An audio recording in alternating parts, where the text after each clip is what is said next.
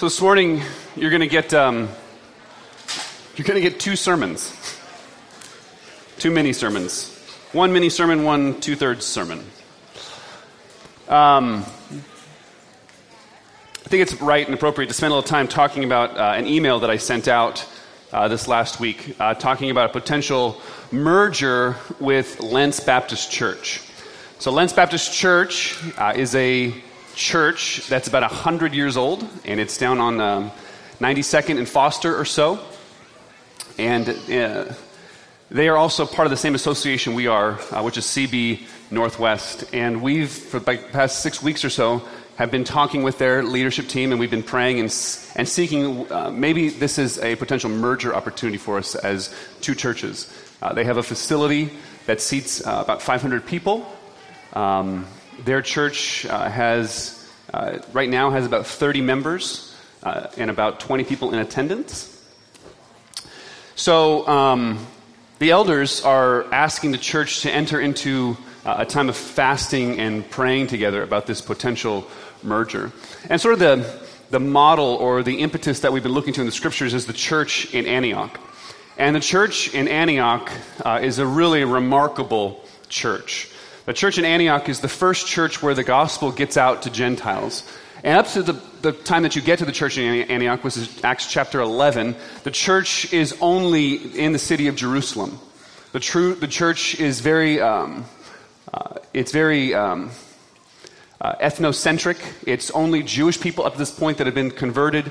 It's in a small region of sorts. There's the problems that they're dealing with are problems of that people that are all the same would deal with. There's not dealing with problems about when the gospel gets out. When the gospel gets out, that's when you get to questions like the Jerusalem Council in Acts 15. When people that are different us get saved, right kinds of and messy kinds of controversies come to the church that are good and fun and healthy to deal with.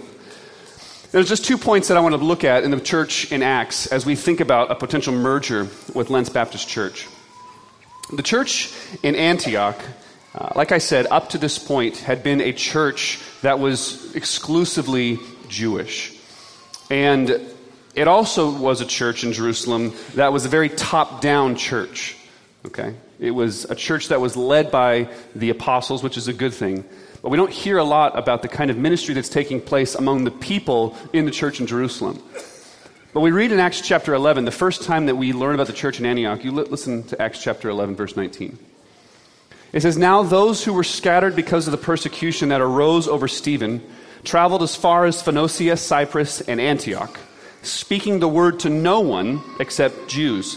But there were some of them, men of Cyprus and Cyrene, who on coming to Antioch spoke to the Hellenists also, preaching the Lord Jesus." Look at what it says there. It says, "But there were some of them, men of Cyprus and Cyrene, who on coming to Antioch spoke to the Hellenists also, preaching the Lord Jesus." That's striking and remarkable. And what's striking about it is this is the first time, we don't even know who these people's names are. They're just some people from Cyprus and Cyrene. They're ordinary people like you and me, okay? These aren't the big A apostles that brought the gospel to Antioch. The people that brought the gospel to Antioch were ordinary believers. They were ordinary men and women just like you and me. So the first thing that we see in the church in Antioch is the church in Antioch is not a church that's a top-down church. The church in Antioch is a church where the ministry of the church is embraced by everyone there.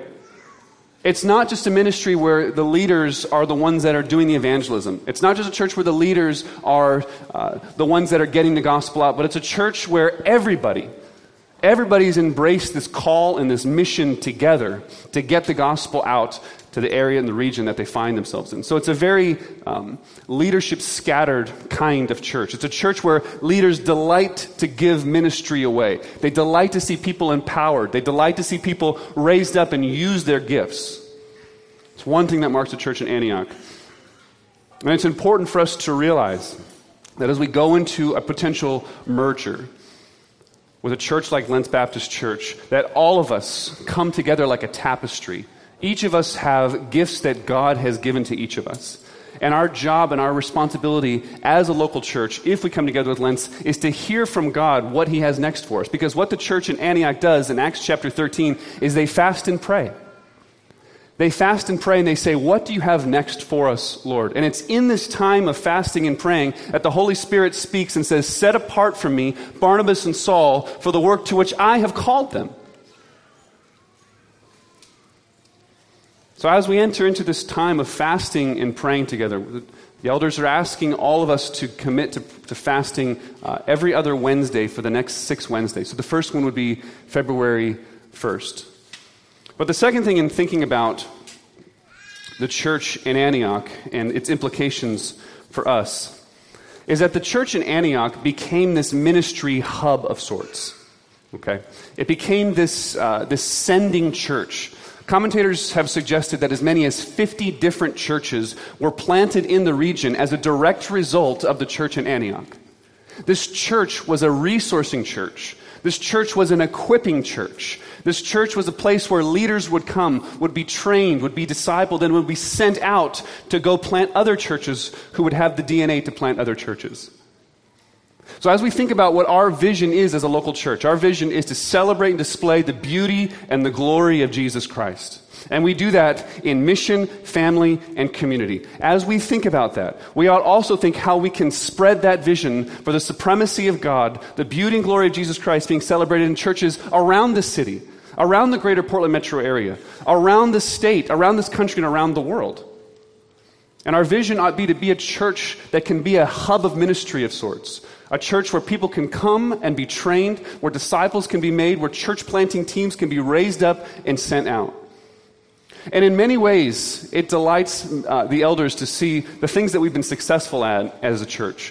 One thing that we've been successful in as a church is the ability to push ministry out. Because we've been pilgrims for so long, because we haven't had a church building, we haven't had a meeting house of sorts, all of our ministry has been forced to be pushed out. And we think that way. We think about our community groups. We think about ministering to our neighbors. We don't think building-centric, which is a really good thing. A lot of pastors and churches struggle with that, thinking that everything must flow through the church institution. We don't predominantly think that way, which is a victory for us. And yet, a ministry hub then can now allow us to add that piece in as a local church. It's right that we started with a centrifugal kind of ministry being pushed out. It's right to get that DNA into us first. And now we have the opportunity, though, to be a church that also has a centripetal kind of ministry. A ministry where we are a hub church of sorts, where we can resource other churches, where people can come and be trained and embrace the gospel and be sent out to plant churches that plant churches that plant churches. That's what the church in Antioch became. And that's what the elders are asking us to fast and pray about. Is this what God has for us as a local church? Look, we are, as we spent the entire fall talking about, we're resident aliens. Okay? We're constantly living on that knife's edge balance of the fact that we live here and this is not our home. It's a principle that Piper talks about. It says it's planted versus pilgrim. On the one hand, we're pilgrims. Like, this is not our home. We're strangers and aliens to this place. And we ought always remember that in our thinking and in our strategizing and our thinking about how to get the gospel out, that we're a people that are moving constantly, not getting too comfortable where we are. And yet, there is a principle within the Christian faith of being planted, of establishing a witness somewhere. The sense of building a local church that's here after long after all of us die. That this church would be here 100 years from now. The gathering church 100 years from now would be here because we planted. We put our feet down. We put roots down. We laid a foundation. And yet within that planted sort of framework, we're also pilgrims. We're sending, we're equipping, we're resourcing, we're going. We're sending our best out to plant churches. We're sending our best out to Lucknow, India. That's what the elders are asking us to fast and pray about. Our next meeting with the leaders at Lentz Baptist Church is this coming Tuesday. This is coming Tuesday at 6 o'clock. And from our church, it'll be our elders, our deacons, and some of our spouses. And from Lentz, it'll be their elders, their deacon. They have 3 elders and 1 deacon, and a couple staff people. And we're asking the church to be praying for us that evening. And that night, I will write specific prayer points for us to be praying and fasting for together on Wednesday morning. So when you wake up on Wednesday and don't eat breakfast, you can check your email, and I'll have given us specific bullet points to pray about. Just some feedback and some outcomes from that meeting, and also some specific things to pray about. And then on February 12th, we have a member meeting, and we can spend some extended time there dialoguing. We can ask questions. Obviously, you can come up to me or any of the elders or at any time and ask us any questions that you have. But let's plan on having a group discussion, a public discussion about it, as we have a little bit more information when we get to February 12th. Okay? Okay. I just want to say, this is what I planned to say, and this is what I thought about saying 5 minutes ago, all that other, so. A couple more things I was going to say, I thought of 5 minutes ago. Is that we've been here as a local church twice before. That we've had an opportunity to merge with another church twice before, and it didn't work out, okay? So, there's a sense in which there's a little bit of fear of getting our hopes up too soon. There's the fear of not making the same mistake again. And yet, it does seem absolutely clear to the elders in a unified way that this is the right door to be pushing on right now. We did have a real estate broker that was looking at some other buildings for us, and we've said let's not even pursue that right now, because it just seems, what is clear to us is this is what God is asking us to be pushing on right now. It's asking us to be praying and to be talking with these leaders and to do so in a gracious and humble fashion. So, and the last thing I was going to say is just that it does delight me. I just want to emphasize this point. It does delight me and the elders that the DNA of our local church is to think about ministry being pushed out. And our DNA and our culture is what we want to bring to Lentz Baptist Church. And when we get to Lentz Baptist Church, we don't want to just, when I share with the elders there, is we don't want to just sit on our hands for the next 30 years. We want to use the facility as an opportunity to mobilize greater and more ministry in the greater Portland, Vancouver area. Let's pray for that right now. Father, we're grateful for this opportunity. We're grateful that you lead your people. Lord, we know, God, we know that you own everything. There's nothing in all of the created world that is not yours, God. And you could give us a building tomorrow if you wanted to, Lord. You could give us anything you wanted tomorrow. So we just entrust ourselves to your sovereign and providential purposes, Lord. We believe that you mean all things for the good of this church. You love this church, the Gathering Church and Lentz Baptist Church, infinitely more than we ever will. The scriptures tell us that you bought this church with your own blood. None of us ever died for this church, Lord. So we entrust ourselves to you. We entrust this church to you. We entrust Lentz Baptist Church to you. We pray, Lord, that if it's not right for us to merge with Lentz, we pray for their flourishing, Lord. We pray that the gospel witness would stand in Lentz community because of Lentz Baptist Church. We pray that you would bring them the right leaders, Lord. We pray that the gospel would be embraced by the community in that neighborhood, Lord. We're grateful, Lord. We long for your kingdom to come on earth as it is in heaven. We pray that we would be used for your glory for that end. We pray in Jesus' name, amen. So that was sermon number 1. So if you turn to your Bibles, we're going to continue our time now in the Gospel of Matthew. And we started a series last week in the Gospel of Matthew where we looked at the genealogy of Jesus Christ. And we looked and we saw how even the genealogy of Jesus Christ is just dripping with God's grace for us. That God was using and working his sovereign purposes through broken circumstances, broken human beings, broken situations. And we said and we saw that in many ways the whole story of the Old Testament of God's grace towards us is found in that genealogy. God's faithfulness to his people Israel, that he would save and redeem a people for his glory, for his own sake, through this people Israel and through the nations.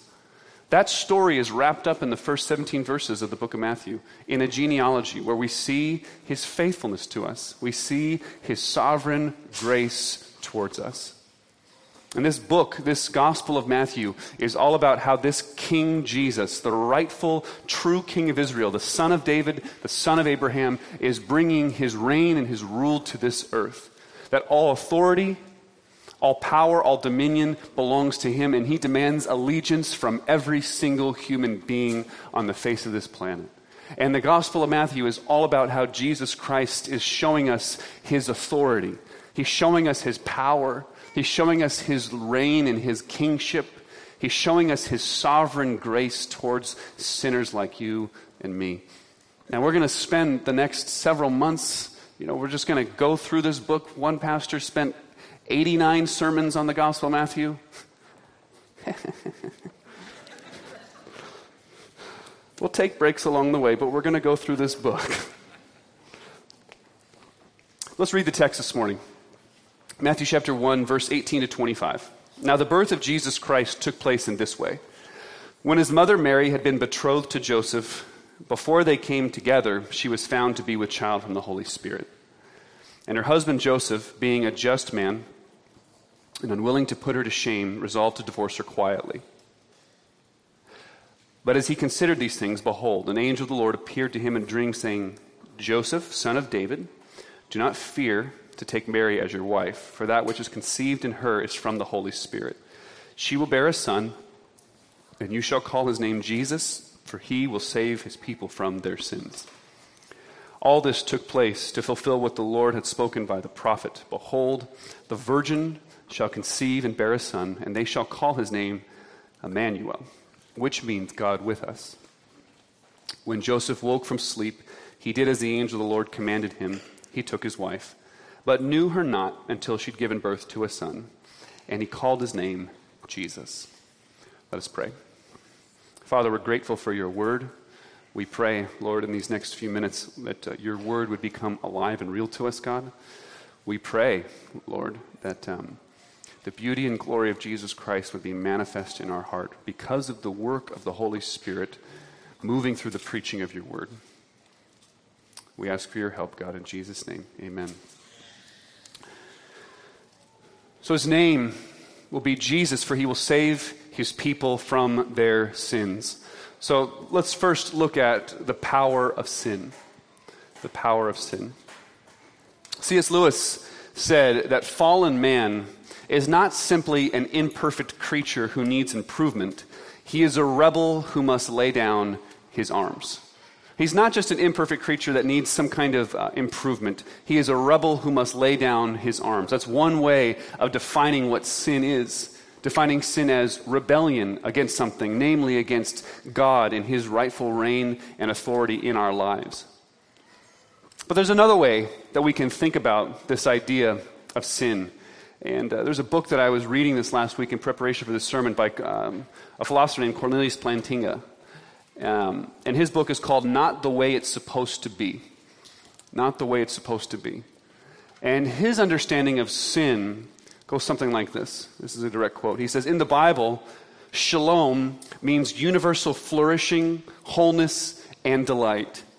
A rich state of affairs in which natural needs are satisfied and natural gifts are fruitfully employed.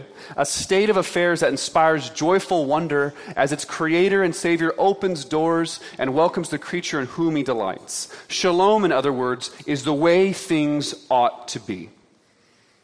Think about that. Shalom, or peace. We normally think about it maybe in terms of calmness, but shalom is a much bigger idea than that in the scriptures. Shalom is everything set right as it ought to be. Everything functioning the way that it should be. And the scriptures give us a lot of different images for this, right? Particularly in the book of Isaiah and in the prophets, we have these different kinds of analogies that are given to us of what shalom looks like. Things like children laying down by vipers. Things like deer and lion dwelling together in harmony. The way things ought to be. Peace. Relationships functioning the way that they should. A way to think about sin, therefore, Plantinga says, is that it's a vandalism of shalom.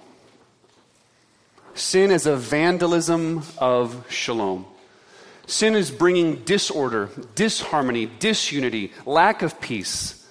The way things ought not to be. There's a sense that I think all of us have when we look at the world and we see the world as it is and we say, things aren't the way that they should be. In fact, I think that if we looked inside of ourselves, We looked inside of our own hearts, our own desires. One of my kids has to go to the bathroom, I think. We look inside of our own hearts, our own desires. We see that things aren't the way they ought to be within ourselves. We think things that we ought not think. We have thoughts against people that we ought not have.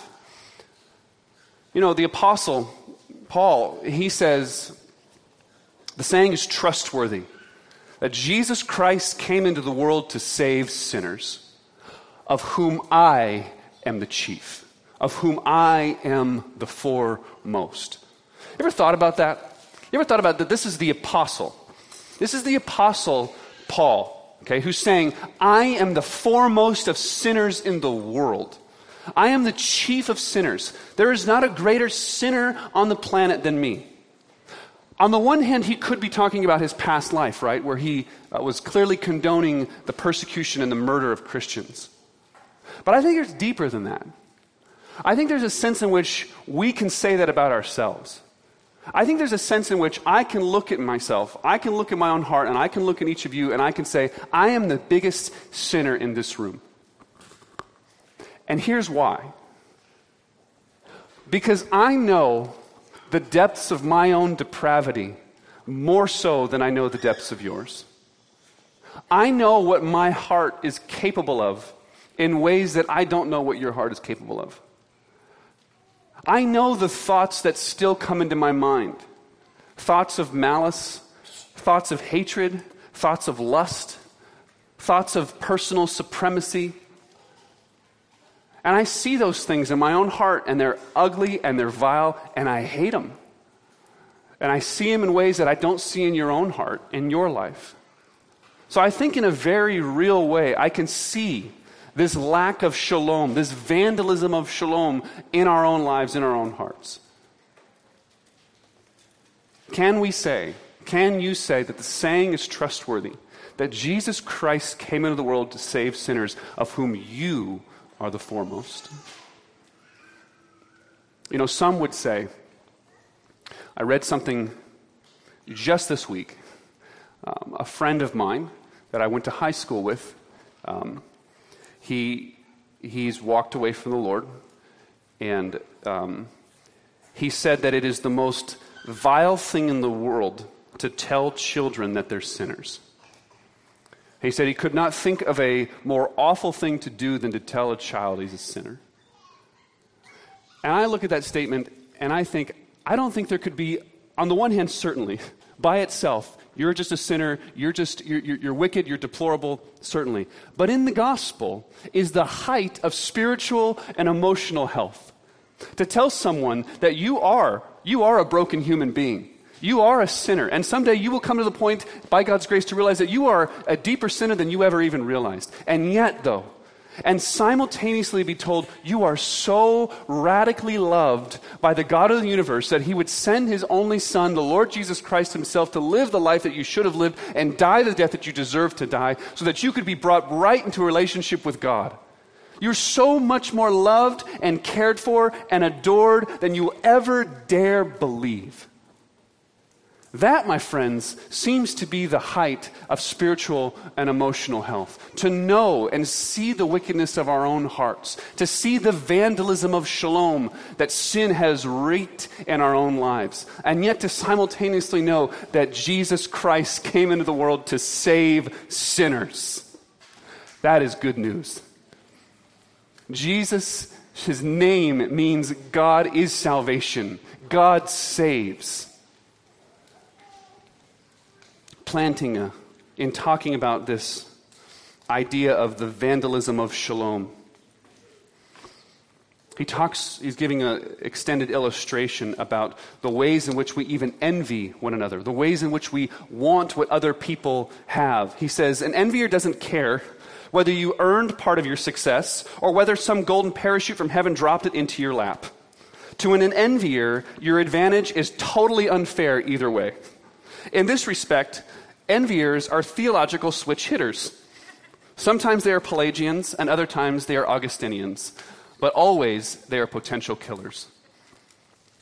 What they mean What they mean is that at the heart of this vandalism of shalom is this envy of sorts that doesn't care if someone worked as hard as they could for their opportunities, or doesn't care if every opportunity was just dropped into someone's lap. It just wreaks havoc in our lives.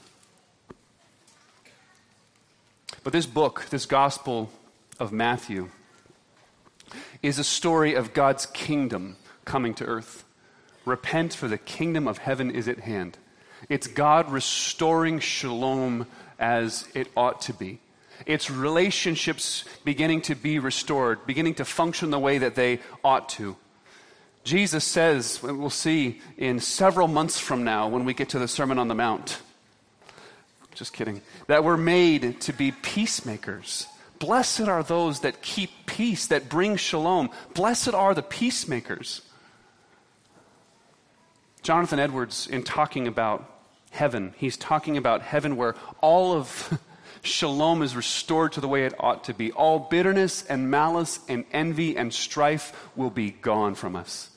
Shalom will be absolutely restored. Everything will be the way that it ought to be. We will no longer relate to our neighbor in an envious way. I will no longer want the gifts that my brother has. I'll delight to see what he has. It'll make me all the more happy to see the ways that he's successful. Edwards says, all the members of this blessed society rejoice in each other's happiness. For the love of benevolence is perfect in them all. Everyone has not only a sincere, but a perfect goodwill to every other.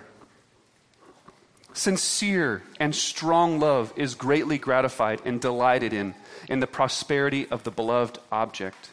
And if the love be perfect, the greater the prosperity of the beloved is. And the more is the lover pleased and delighted for the prosperity of the beloved, as it were the food of love.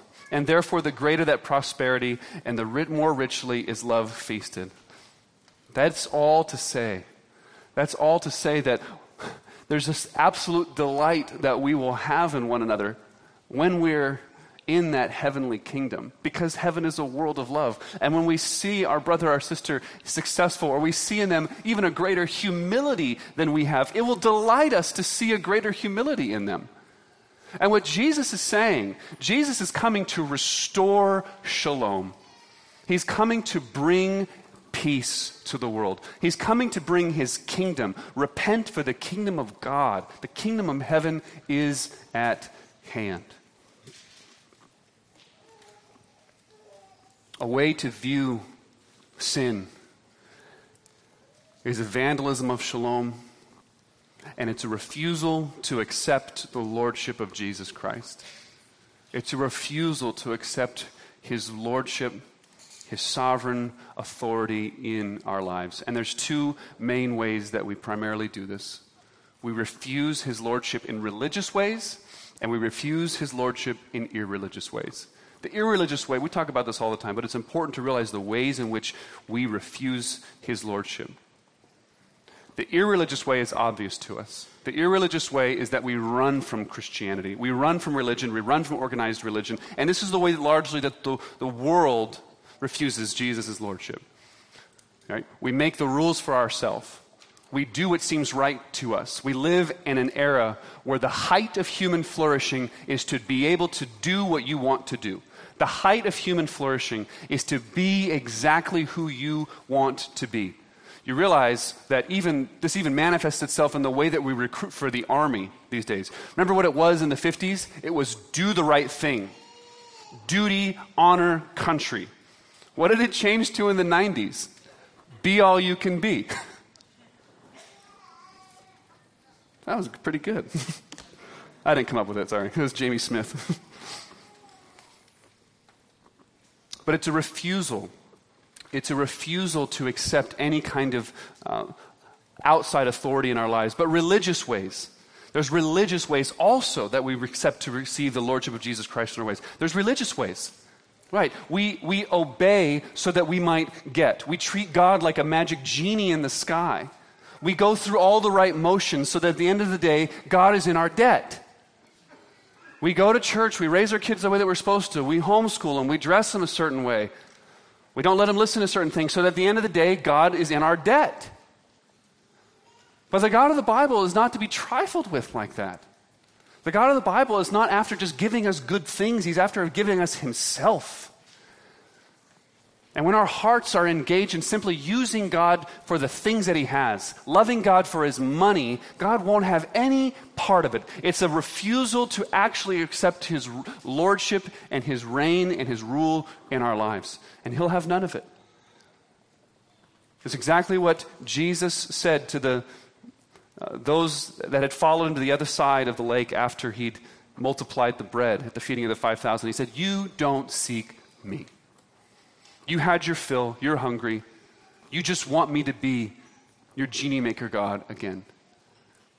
But Jesus Christ says to come to him as true satisfier, true giver of living water, true giver of bread is the only way to come to him. And then and only then will our hearts be at rest, accept his true lordship, and then and only then will we be able to receive the life that he truly and actually offers to us.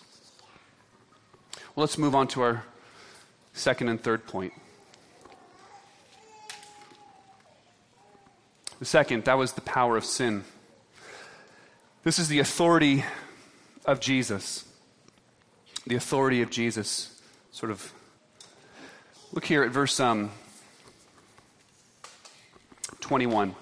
She will bear a son, and you shall call his name Jesus. Now, you ever realized who, in a child's life, okay, one of the marks, particularly in the ancient world, of authority was the ability and the right to name your child, okay?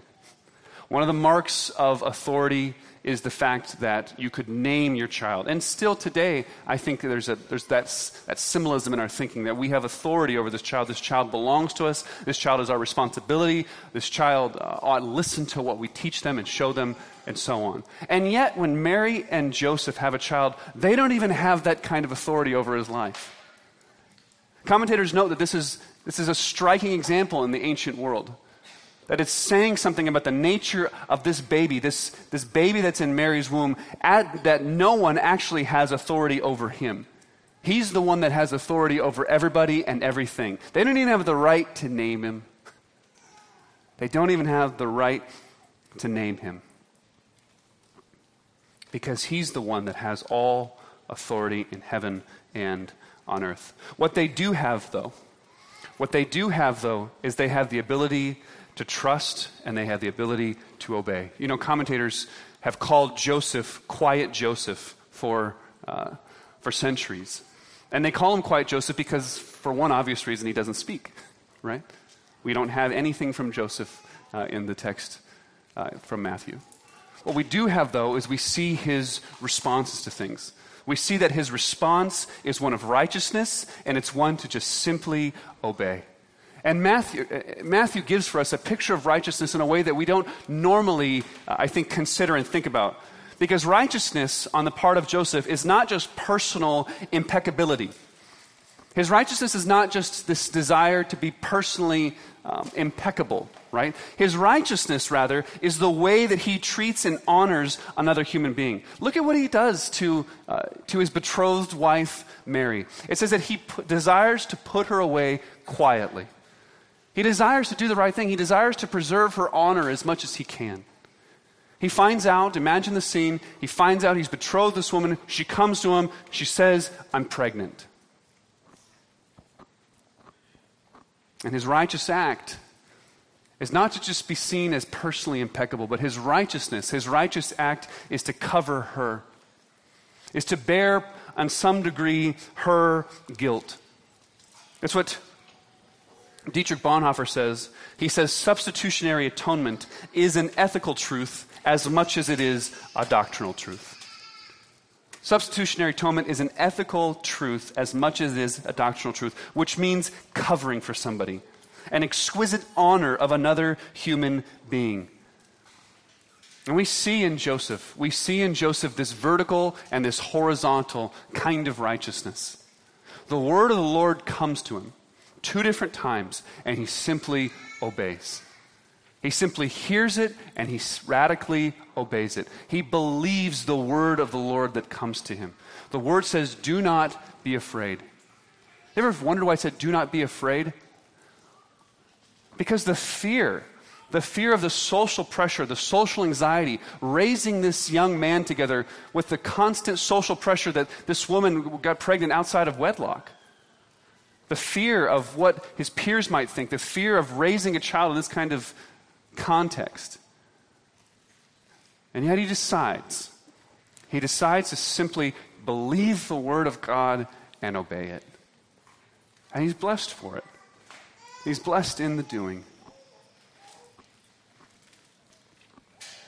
He gives to us a definition of righteousness that goes beyond a personal impeccability.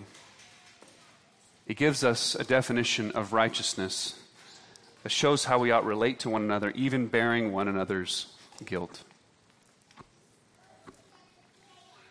The last thing I want to look at here is the power of Jesus. The power of Jesus. You know, the early church was, in the 2nd and 3rd century, was marked by several different controversies that you could define in their understanding of this phrase, Jesus is Lord.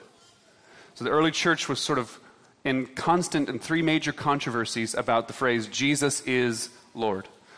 And so the first controversy was, what does it mean for Jesus to be fully human? The second is, what does it mean for God and man to be one, and then God? What does it mean for Jesus to be fully God? And these mark the early couple centuries of the church to define this phrase, to uphold the validity and to uphold the full doctrinal truth of Jesus being fully God. God and man being one together in the is, and Jesus being fully God. And we see that right here at the beginning. It says, she will bear a son, and you shall call his name Jesus, for he will save their people from their sins. The verse right above that says, do not fear to take Mary as your wife, for that which is conceived in her is from the Holy Spirit. Our brother Severin shared with us, this is the first time the Spirit comes on the stage for us in the New Testament.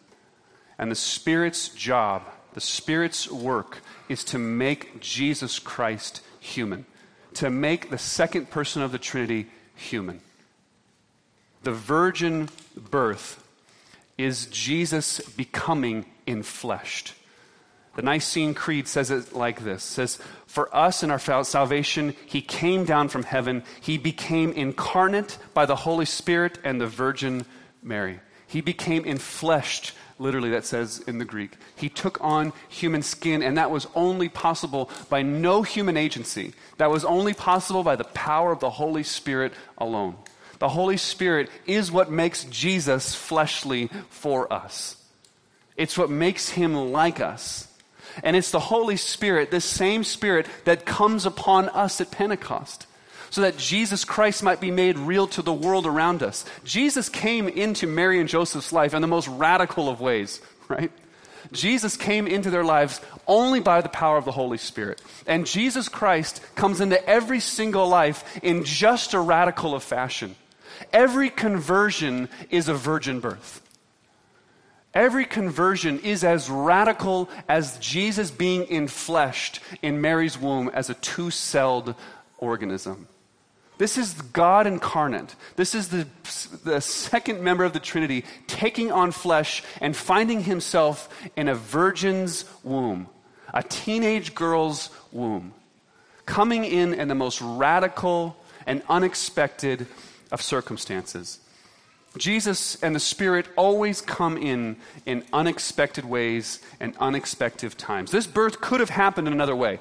She could have been found to be with child before she was betrothed to Joseph and saved Joseph this potential disaster of sorts, this potential public backlash. But in God's sovereign and perfect timing, she's found to be with child while she is betrothed to Joseph. Because he means it for Joseph's good. He means it for Joseph's sovereign care. He means it for Joseph's joy in God and the faith. Jesus coming into his life in the most radical and unexpected of ways. And it's the same Spirit. It's the same Spirit now that lives in us, that dwells in us, that makes us to be his witnesses to Jerusalem in all Judea and Samaria and to the end of the earth. And it's the same Spirit that comes upon us that leads us and guides us into all truth, as Jesus promised in the Gospel of John. This power of Jesus, this power that was hovering over the face of the deep in Genesis chapter 1, this power of the Holy Spirit that causes this young girl to conceive and have the maker of the universe in her belly, is nothing less than the same Spirit of God that brings Jesus Christ to you in his sovereign and gracious loving care in your life. Let me close with this. There's two names that Matthew gives us here for Jesus. And the one name that he gives us is that he is Jesus, for he will save his people from their sins. He will save his people from their sins. We, my friends, are in desperate need of shalom to be restored to our life. We're in desperate need for relationships to be restored in our life. We're in desperate need for our relationship with God to be restored. And Jesus Christ is the one that saves us. He is God who saves. But the second thing is Jesus has two names for us. His name will be Emmanuel, for he is God with us. He's God with us. The very last words in Matthew's gospel to us is that he is with us even to the end of the age. This doctrine of the incarnation of the Son of God, who is always with us, ought to bring us great hope.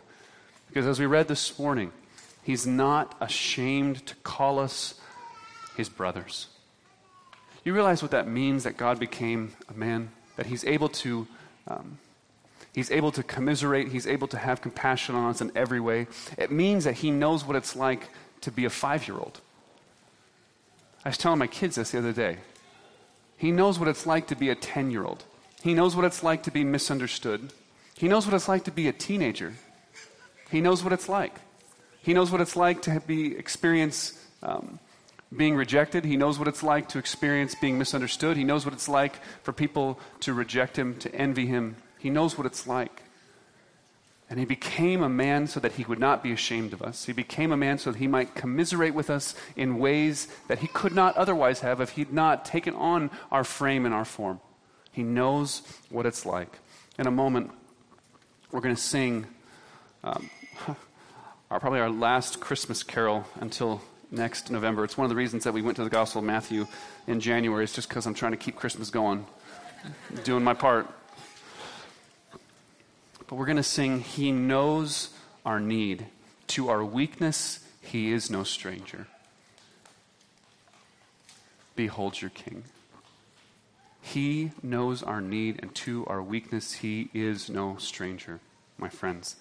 This text and this doctrine impart to us the radical, gracious mystery of the incarnation of the Son of God, that Jesus Christ is Lord. He is fully man, and he is fully God. The Spirit's work was to bring him and make him enfleshed, and now that Jesus Christ is raised from the dead, it's the Spirit that now testifies that he's Lord over all. Let us pray. Father, we're grateful for your word to us. Lord, we pray now that as we come to the Lord's table, and we come and sing this last song, that it would bear down in our heart the reality of the incarnation of the Son of God, that you know our weakness, you know our frame, and you've come to give us peace, you've come to give us hope, you've come to restore us to the way things ought to be, Lord. And the only pathway, the only thing we need to do is to repent and turn to you in faith and trust. So we ask for your help to do that we would turn to you now as we come to the table, and we would lay hold of all that you have for us by faith. In Jesus' name, amen.